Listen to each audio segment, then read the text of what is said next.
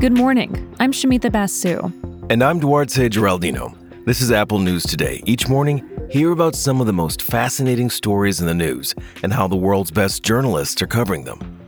1600 Pennsylvania Avenue has emerged in recent days as the center of its own outbreak. President Trump is now back at the White House after spending several days at Walter Reed Medical Center. Standing on the steps of the residence last night in front of reporters and TV cameras, the president removed his mask and waved before turning around and heading inside. And that's where we start today, with the people who share that residence with the president, the staffers, the people who clean the building, place floral arrangements, cook the food. They are the White House's essential workers. The Washington Post and The Atlantic both have articles that look at the men and women who have these jobs and what it means to be working at the White House in the middle of a pandemic. Yeah, and both of these news outlets reached out to Kate Anderson Brower. She's written 3 books about the White House, including The Residence, which is based on interviews with a ton of folks who used to work there. Now, the White House has more than 90 full-time House staff.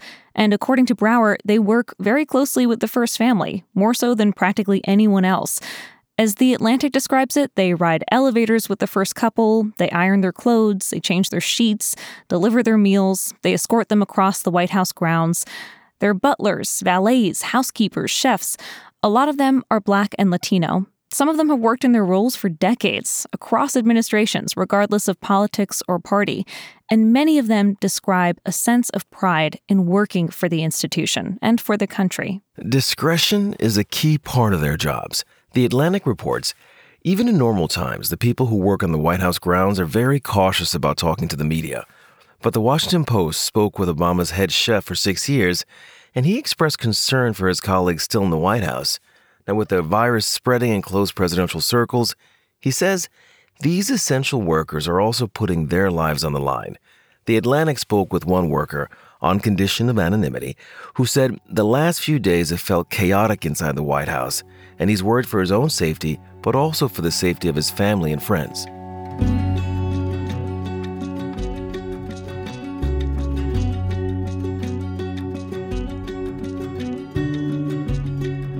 There are several close Senate races that could potentially tip the balance of power in D.C. Senate Republicans are defending 23 seats this cycle. Most election watchers have 9 races on their radar. Today, we look at 2. North and South Carolina both have incumbent Republican senators who currently serve on the Senate Judiciary Committee, which is set to hold confirmation hearings for President Trump's Supreme Court nominee, Amy Coney Barrett. Let's start with North Carolina. Republican incumbent Thom Tillis was elected in 2014 to his first term in office there, and it was a tight race. He won by about 1 percentage point. His opponent this year is a former state senator and Iraq War veteran, Democrat Cal Cunningham. Public polling showed Cunningham with a consistent lead over Tillis. He also outraised him. Cunningham has raised more than $28 million in 3 months. That's more than double what Tillis raised since he was first elected, according to the Washington Post. But there were some major developments in the race during the last week. The Charlotte Observer helps break it all down. On the very same day we learned Senator Tillis tested positive for COVID-19 and planned to pause all his campaign events, there were reports Cunningham was exchanging romantic text messages with a woman who is not his wife. Now, Cunningham, who is married with 2 kids, confirmed the texts are real.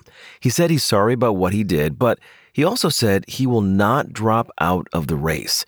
Recent polls show the favorability of both candidates is taking a hit. Okay, let's turn to South Carolina. Republican incumbent Lindsey Graham, who's been in the Senate since 2003, is running against the former chair of the South Carolina Democratic Party, Jamie Harrison. South Carolina is normally reliably red, and it's still likely to go Republican this fall. But this race has gotten closer than pundits expected. Recent polling shows the race is very competitive. The State, a local South Carolina paper, has the latest developments. Graham and Harrison had their first debate over the weekend. Harrison criticized federal and state leaders for how they're handling the pandemic. The Senate failed to act. The White House failed to act. The governor failed to act. We need leaders who are going to step up and act. Harrison also attacked Graham, who is the chair of the Senate Judiciary Committee, for reversing course after Graham said back in 2016 that he would oppose a Supreme Court nomination during a presidential election. Now, for his part, Graham sought to portray Harrison as beholden to Democratic Party leaders like House Speaker Nancy Pelosi. He also brought up recent protests and promised to support law enforcement. My liberal Democratic friends never mentioned the virus when people are roaming around the streets rioting and burning down cop cars and breaking windows. A Quinnipiac poll at the end of September found Republicans in South Carolina are looking for a so-called law and order candidate, while Democrats are looking for someone to get the coronavirus pandemic under control. There's some news out of the Supreme Court that could impact the race in South Carolina. Just yesterday, the High Court decided to reinstate a South Carolina voting requirement that requires witness signatures on absentee ballots. In June, a district judge had determined there were no signs of absentee fraud in the state's primaries. If you're a South Carolina voter who's voting by mail, as long as your ballot is received by this Wednesday at the latest, you won't need a signature.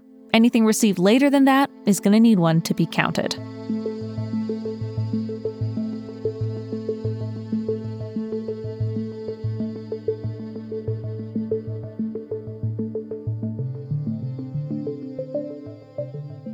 It's Nobel Prize Week, when awards are given to people who've made the biggest contributions in a variety of fields, from the sciences to literature to peace. The week started with the Prize for Physiology, or Medicine. It went to 3 researchers who identified the hepatitis C virus. Today, the Physics Prize was announced. It went to 3 scientists for their discoveries about black holes. Now, one of those scientists is Andrea Ghez. Now, she joined a very small club. Out of the 215 people ever awarded the Physics Prize, she is only the 5th woman to do so.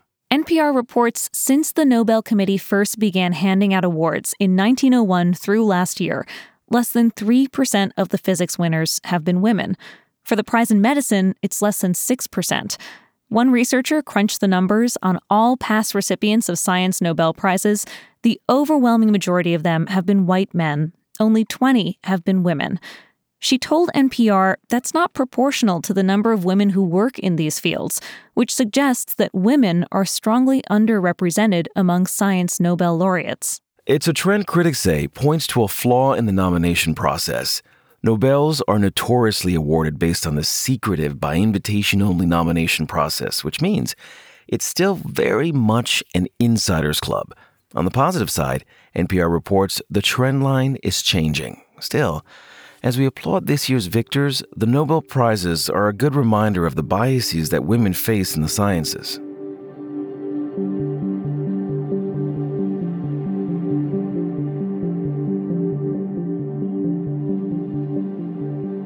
In 1972, NASA launched a map into space that could lead extraterrestrials to Earth from anywhere in the galaxy.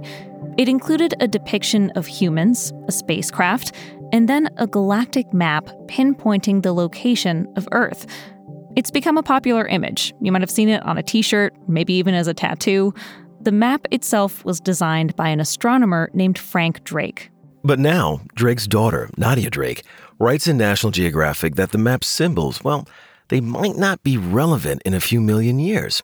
The map looks kind of like an asterisk, with each of the lines connecting Earth to different pulsars, which are celestial objects that emit electromagnetic radiation.